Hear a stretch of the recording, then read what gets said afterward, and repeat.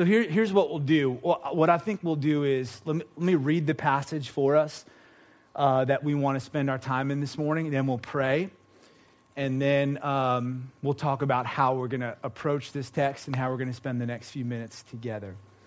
So let me read from Isaiah chapter 57. We'll read verses 15 through 19. It says this: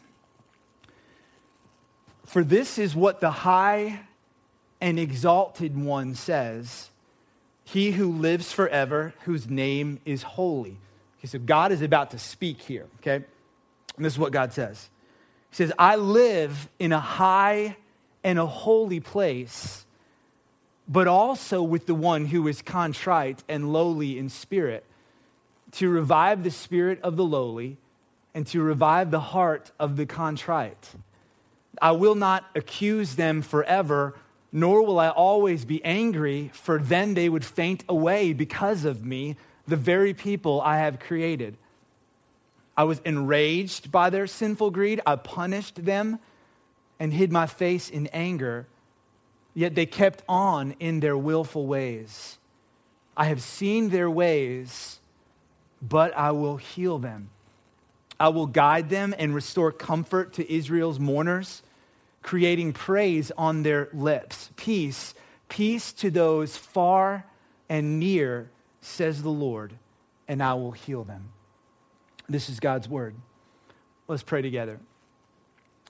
So, Father, we come to you this morning, and we've already been worshiping you through song and through prayer and through a dedication of my child. And I pray that we would continue to worship you now, even as we open up the scriptures. I ask that you would incline our hearts to your testimonies, oh God. I ask that you would open our eyes to behold wonderful things in your word, and that through the scriptures and the Spirit who applies them to our life, you would bear much fruit for Jesus' sake in our lives, in the weeks and in the months and in the years to come. We'll pray all of this in the name of your Son, Jesus. And we said together, amen. Amen. So when we moved down to Dallas from Northern Virginia, we had a 2.5-year-old and a 1-year-old. So it was just Liam and Liv at the time. And so we only had one car with us when we got down there because I thought we were going to be living really close to the school. But once we got down there, we realized that the apartment that we had rented, sight unseen, was about 5 or 6 miles away from the school. And I realized that, man, I kind of have got to go back and forth from school sometimes several times throughout the day. And some days I'm gone all day studying in the library, and that left Carrie without a vehicle. So when we got down there, we said, you know what, this isn't going to work. We've got to get a second car. And I thought, man, I've always wanted a convertible. Since the time I was a kid, I just pictured myself driving down the road, top down, wind in my hair kind of thing. And I thought, man, this is a great opportunity to just buy like a cheap, used convertible that I've always wanted. So I went and I found one and I picked it out. And it wasn't anything, elaborate, but it was just a cool black convertible. And I was driving that for about 2 weeks. And one morning, Carrie said, "I think I'm pregnant." And that was with our little Quinn. So 2 weeks after that, I traded the convertible in for the dreaded minivan. I drove that thing for about 30 days, and that's all I had. And I traded it in for the minivan. In fact, for a little while, I was telling some friends at home, I said, man, you're not going to believe it. I got a Mini. And they were like, you got a Mini? I was like, yeah, a minivan, not a Mini Cooper. And it always amazes me how messy the inside of that minivan can get. I don't know if you've got kids and if you have a minivan, and I blame it all on my kids. The outside of the van looks fine. It looks good. I just got to run that through the car wash and that thing is good to go. On the inside, it's a totally different story. You will find cookies crushed into the carpet, lollipops melting onto the seat. Carrie one time opened the back console and found a half-eaten roast beef sandwich. And we hadn't been to Arby's in months, okay? That thing was just sitting in there, and I blame it all on the kids. The outside of the van looks great, but the inside is a mess. You know, Israel's sin in the book of Isaiah and during Isaiah's time was mainly the sin of idolatry and greed. On the outside, they looked pretty good. Pretty religious, you might say. They looked like they had it all together, but on the inside, man, their hearts were far from the Lord. Their allegiances were misaligned. They had gone after other things and other gods to find joy and life and satisfaction. And on the inside, man, they were a mess. You know, it's often the subtle patterns of sin in our life that end up leading us to a place of spiritual brokenness. That's why Martin Luther, the great Protestant reformer, he said that the entire life of believers in Jesus must be a life of repentance. I mean, here's the deal. Hopefully you know this. As followers of Jesus, if you're a person who has placed personal trust in Jesus as Lord and Savior, you are forgiven of all of your sin, past, present, and future. Colossians 2:13 tells us that. You are accepted by God, you are loved, and simultaneously, you and I are capable of profound sinfulness. That's what Martin Luther meant when he said we need to live a life every day of repentance. And I really think that on the outside, maybe some of us this morning, certainly many of us sitting in the pews in the church today, on the outside, I think we look like we've got it together. But I think on the inside, many of us have let the subtle patterns of sin lead us to a place of spiritual brokenness. And I think our hearts, some of us, many of us, feel really far from the Lord this morning. And so if that's you, man, I'm so glad you're here because this passage offers so much hope and so much comfort to those who are in a place of spiritual brokenness over their sin. And maybe it's not a pattern of sin in your life right now, but maybe it's the guilt over past sin that has led you to a place where you feel broken on the inside.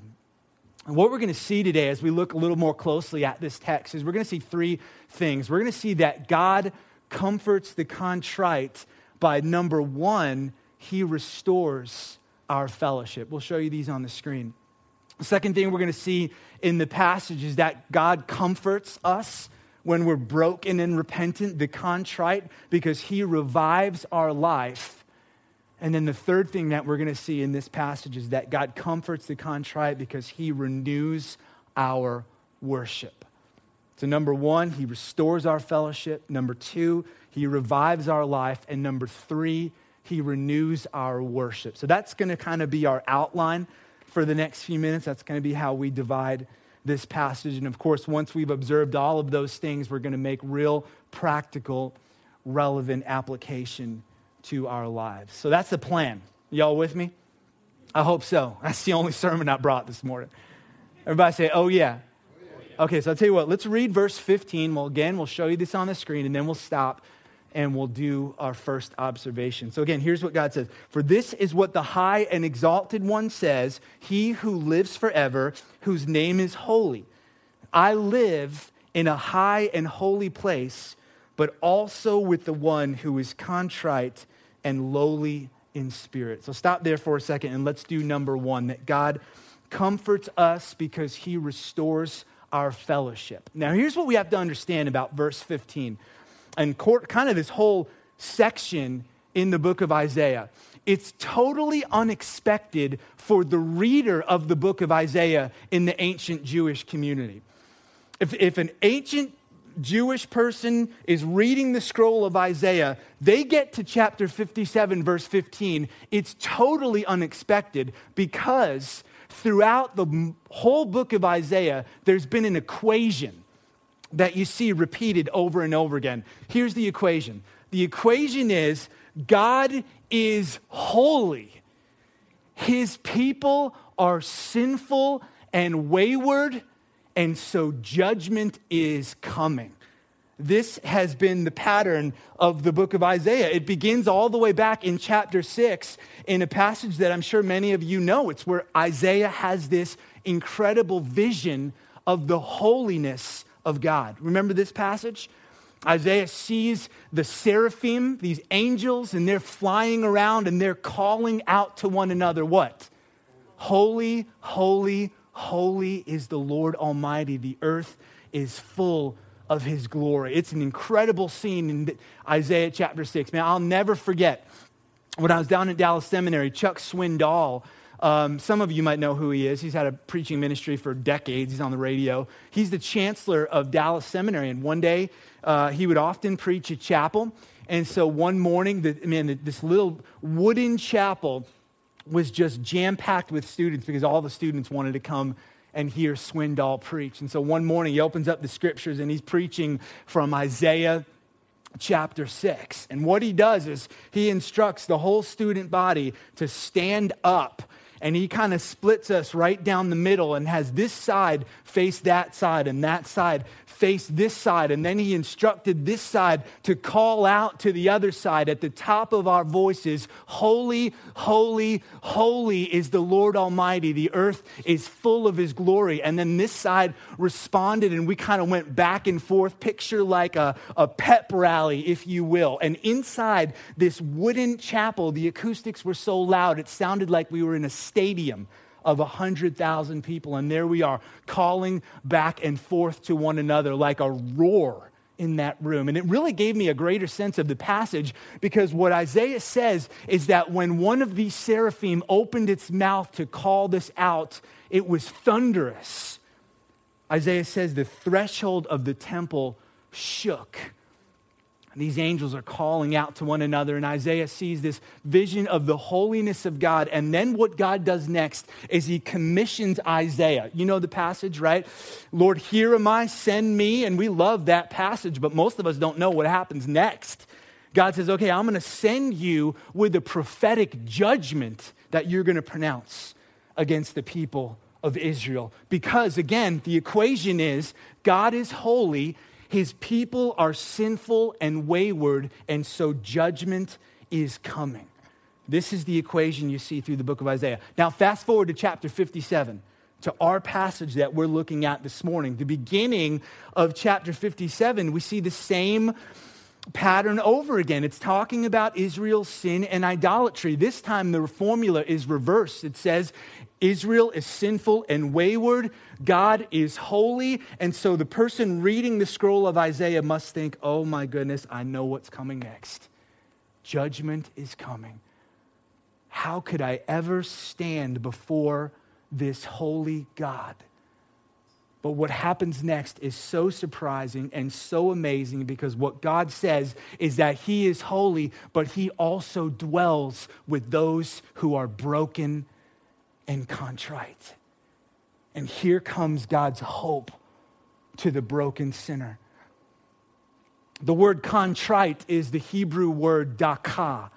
It means to be crushed, but not to be like crushed into pieces. It means to be crushed into dust, like fine dust, right? So if you took a hammer or a mallet and you grabbed like one of those clay pots that you put plants in and you just start to crush the pieces of that pot, it could probably take you, 10, 15 minutes or so, but you could probably crush that pot into a bunch of pieces. That's not dakah.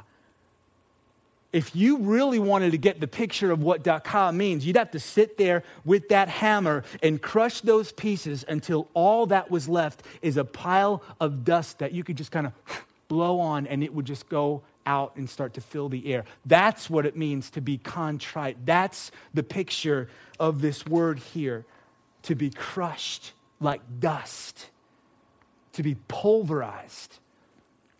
Here's the thing, true biblical contrition is not that we're crushed over the consequences of our sin. Anyone in the world who doesn't know Jesus can be crushed by the consequences of their sin. Biblical contrition is that we're crushed and broken and repentant because we know we have sinned against a God that is holy and good and glorious and kind. And guys, if God is glorious to us, then our sin will be heinous to us.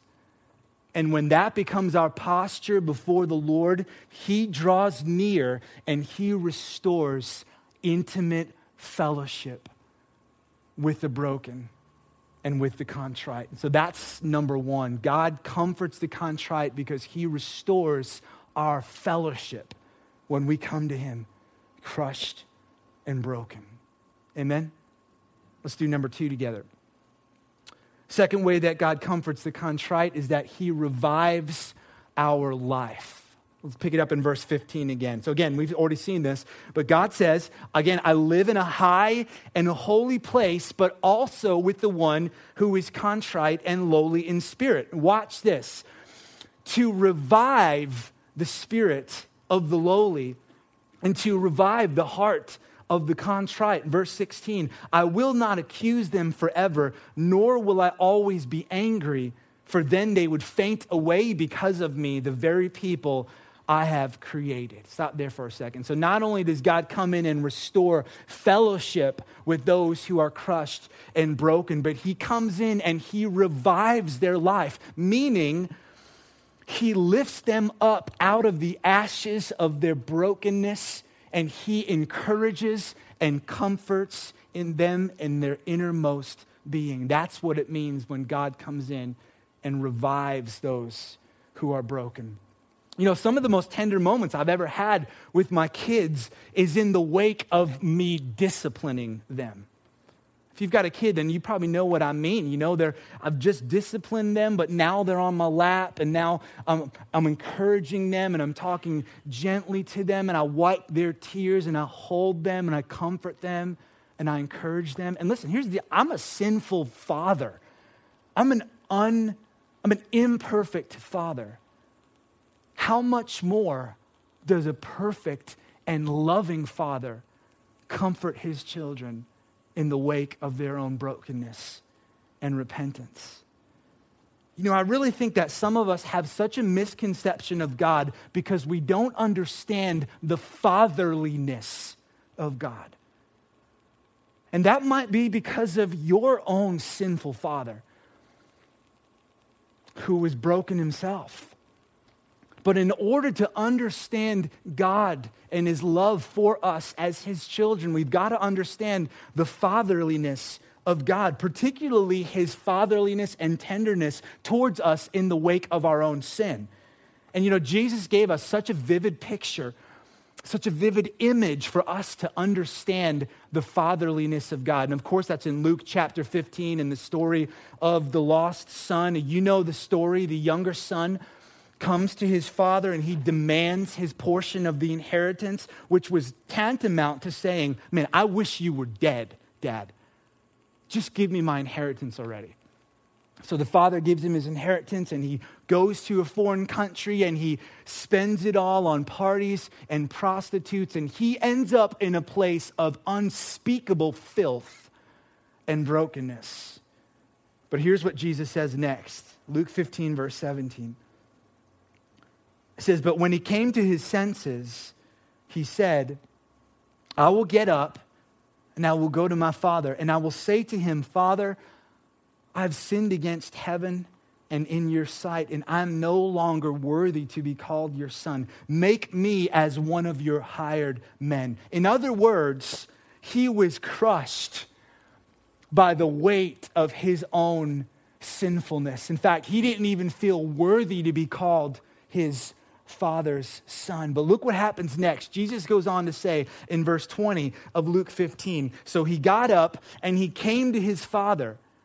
But while he was still a long way off, his father saw him and felt compassion for him and ran and embraced him and kissed him. So here's the picture. The father sees his wayward son coming, and rather than making him crawl in all his shame and guilt, the father takes off running down the road And he gets to his son and he scoops him up and he embraces him. That's not all he does, though. The father then throws a banquet for him, says, slay the fatted calf, bring out my robe. And then the father restores the son to his place in the family. And he bestows on him all of the blessings and privileges of sonship. Guys, look at me for a second.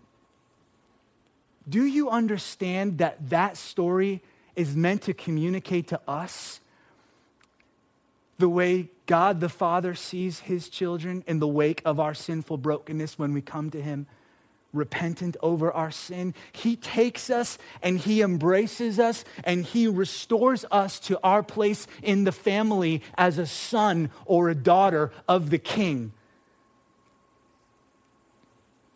And we don't need to hate ourselves because of our sin. Hate your sin, but don't hate yourself.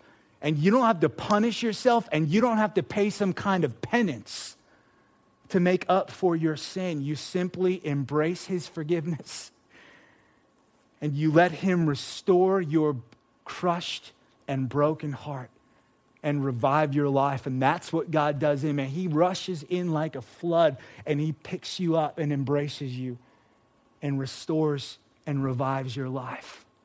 And that's number 2. So finally, we've just got one more to look at. So let's look at number 3. The third way that God comforts the contrite is that he renews our worship.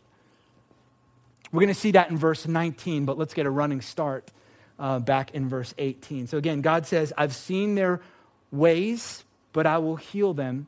I will guide them and restore comfort to Israel's mourners, creating, watch this, creating praise on their lips. Peace. Peace to those far and near, says the Lord, and I will heal them. So not only does God restore fellowship with the broken, he comes in and revives our spirit, but what we also see is that he produces in us a response of praise. That's what the verse means when it says he creates praise on their lips. Now notice the repeat in verse 19 of the word peace. It says peace. Peace to those far and near, says the Lord. That's the word shalom in Hebrew, which was used as a greeting. So this is sort of like a welcome back to that wayward, sinful child, just like we see the picture in Luke chapter 15 as the father welcomes his wayward child home. I mean, isn't that amazing? But does that move you at all this morning?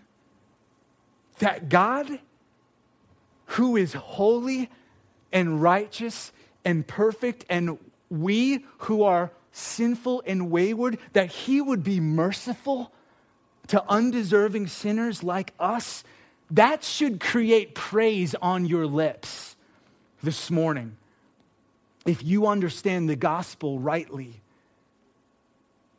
Created praise on David's lips. Psalms 103, when David said, praise the Lord, O my soul, and all that is within me, praise his holy name.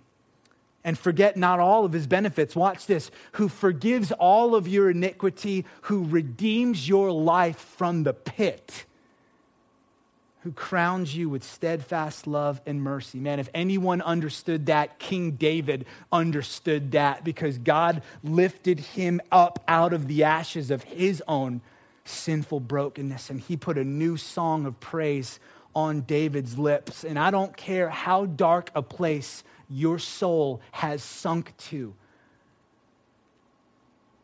he can redeem your life from that pit.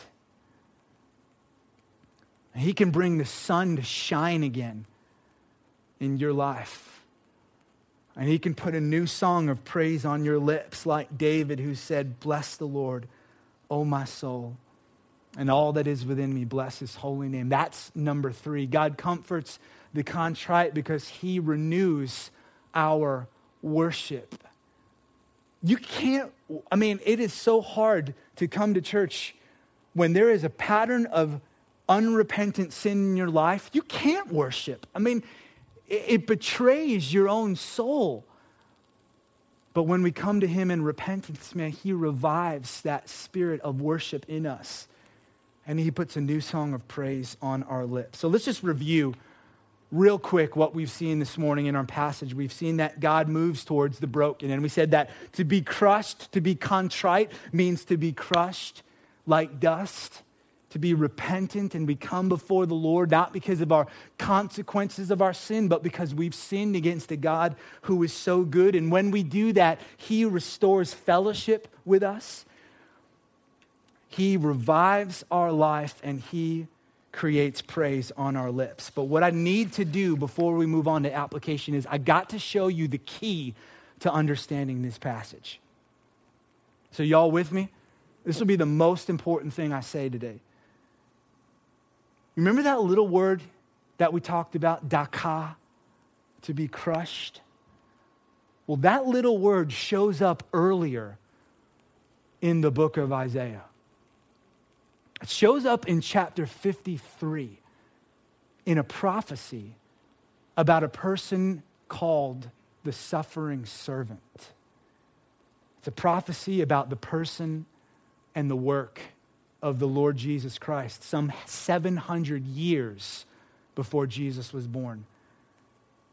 And there in verse 5 of chapter 53, here's what it says. It says, he was pierced for our transgressions.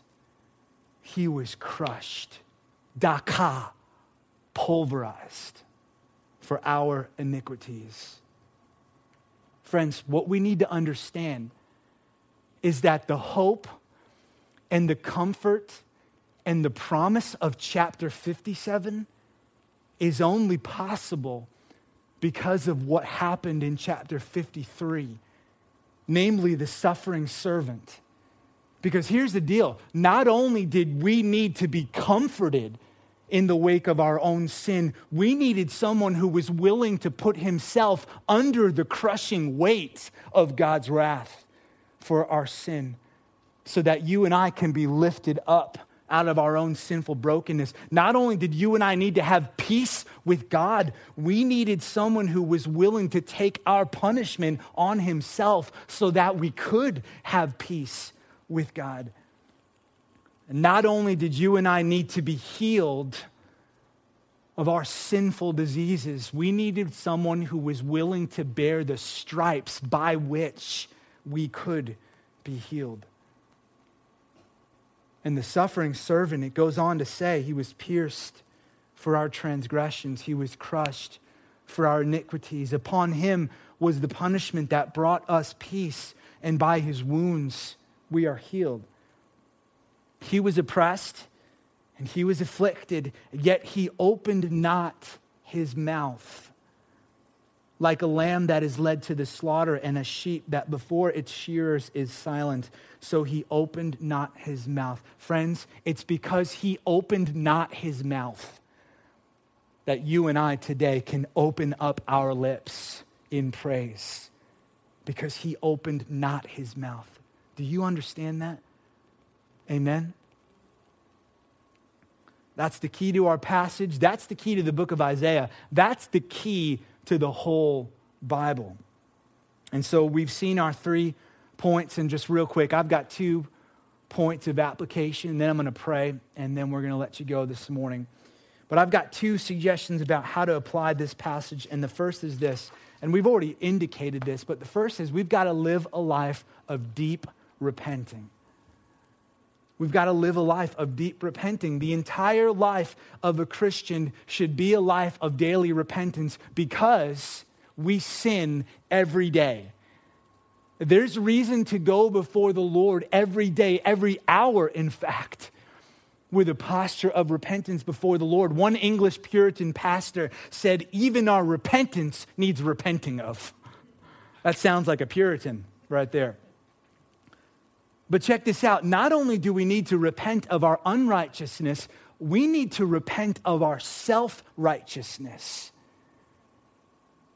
Let me say that again. Not only do we need to repent of our unrighteousness, We need to repent of our self-righteousness. For as many of us in the pews across the world today that are broken because of our own sinful unrighteousness, there are just as many who are broken because of their self-righteousness. And that's just as sinful before God.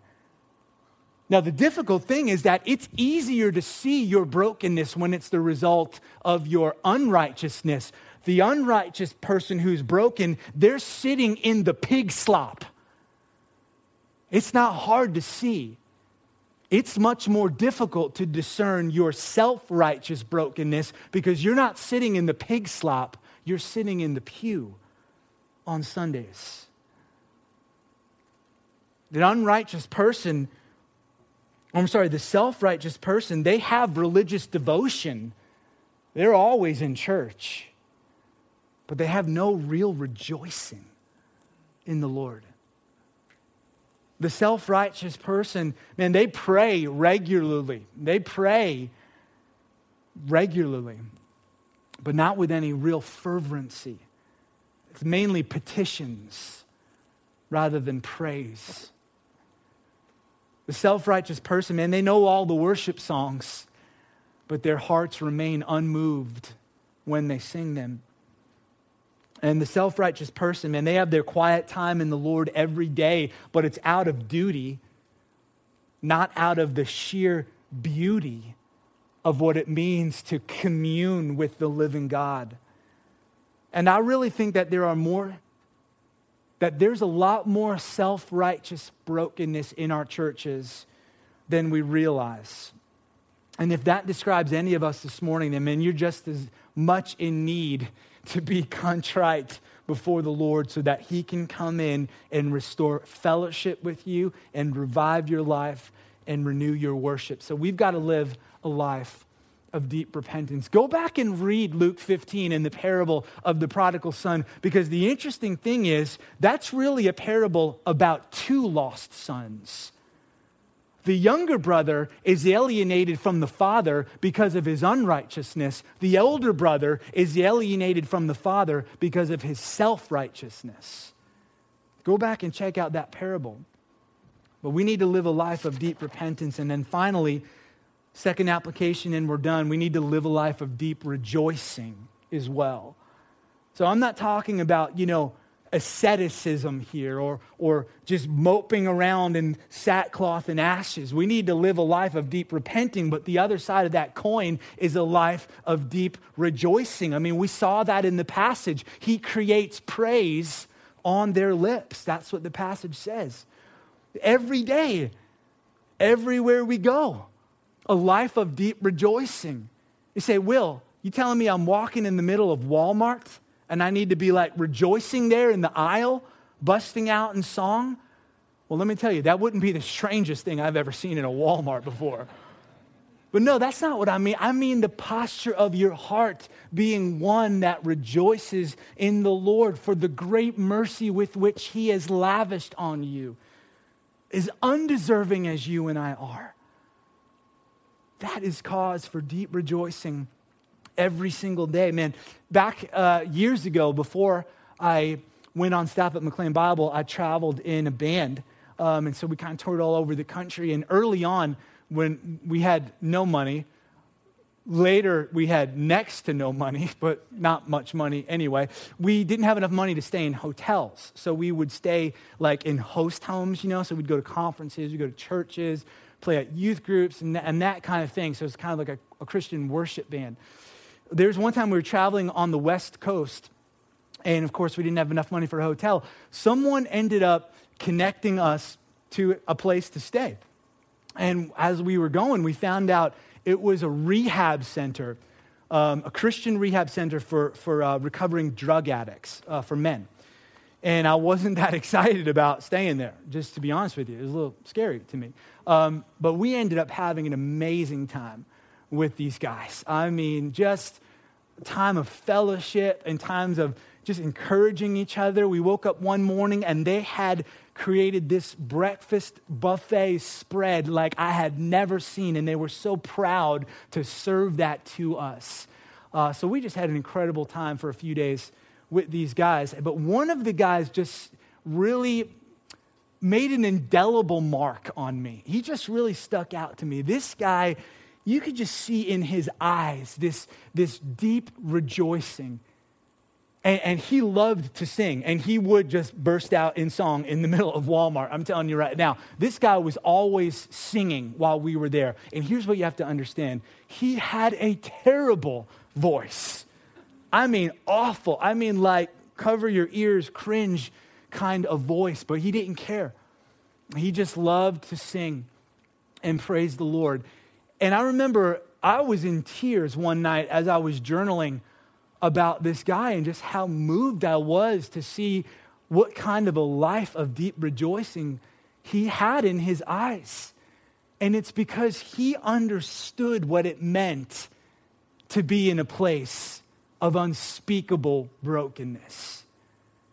He understood the depths of his own sinfulness and the greatness of God's mercy. He understood what it meant to have your life redeemed from the pit.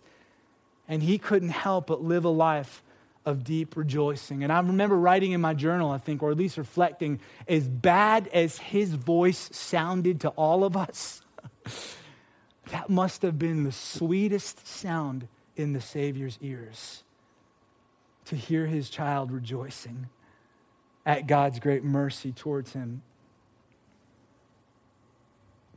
Do we live a life of deep rejoicing? Do you live a life of deep rejoicing? David goes on to say in Psalm 103, the Lord is merciful and gracious, slow to anger and abounding in steadfast love. He does not deal with us according to our sins, nor repay us according to our iniquities. As far as the east is from the west, so far has he removed our sins from us. And David ends this psalm again the way he started it. Bless the Lord, O my soul. Guys, if your heart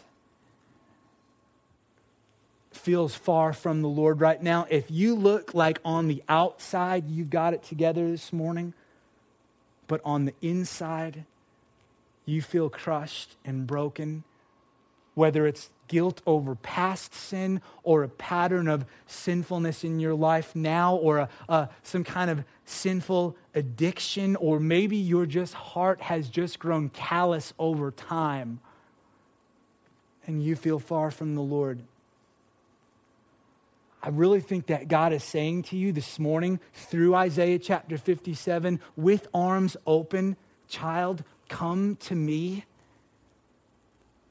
in all of your brokenness and let me restore you. Let me revive you. Let me put a new song of praise on your lips. I want to pray for us this morning. But I'm just going to give you a few seconds to pray silently. If you have a prayer of confession to the Lord, or if you just want to pray a prayer of great rejoicing in God's mercy towards you this morning, go ahead and do that, and then I'll pray, and then I think we'll sing one more song together.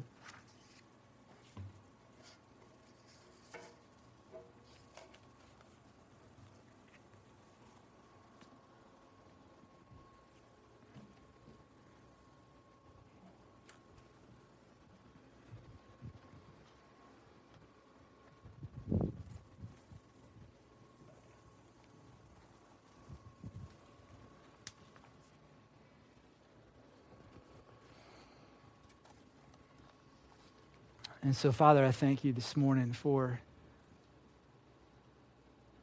your grace that is unrelenting. And it pursued us. Even in our utter rebellion against you. When we had no taste for spiritual things. And in our spiritual deadness, we were running from you. And your love pursued us, and it wooed us, and you drew us to yourself, and you opened our eyes to believe that Jesus is the Christ, the Son of God. And in believing, you gave us eternal life. But Lord, even as followers of Jesus, we know we are capable of great wickedness every day. 1 John 1:9 tells us to confess our sin, and you are faithful to forgive us our sin and cleanse us from all unrighteousness. And those are those temporal consequences you forgive us from, for you've already forgiven us for the eternal consequences, because there is no condemnation for those who are in Christ Jesus. But this morning, Lord, I pray that for any of us who are in, that place or on that way because of a pattern in our life, I pray that you would, again, that your mercy would warm to us and you would woo us back to yourself, and that we would come repentant and crushed.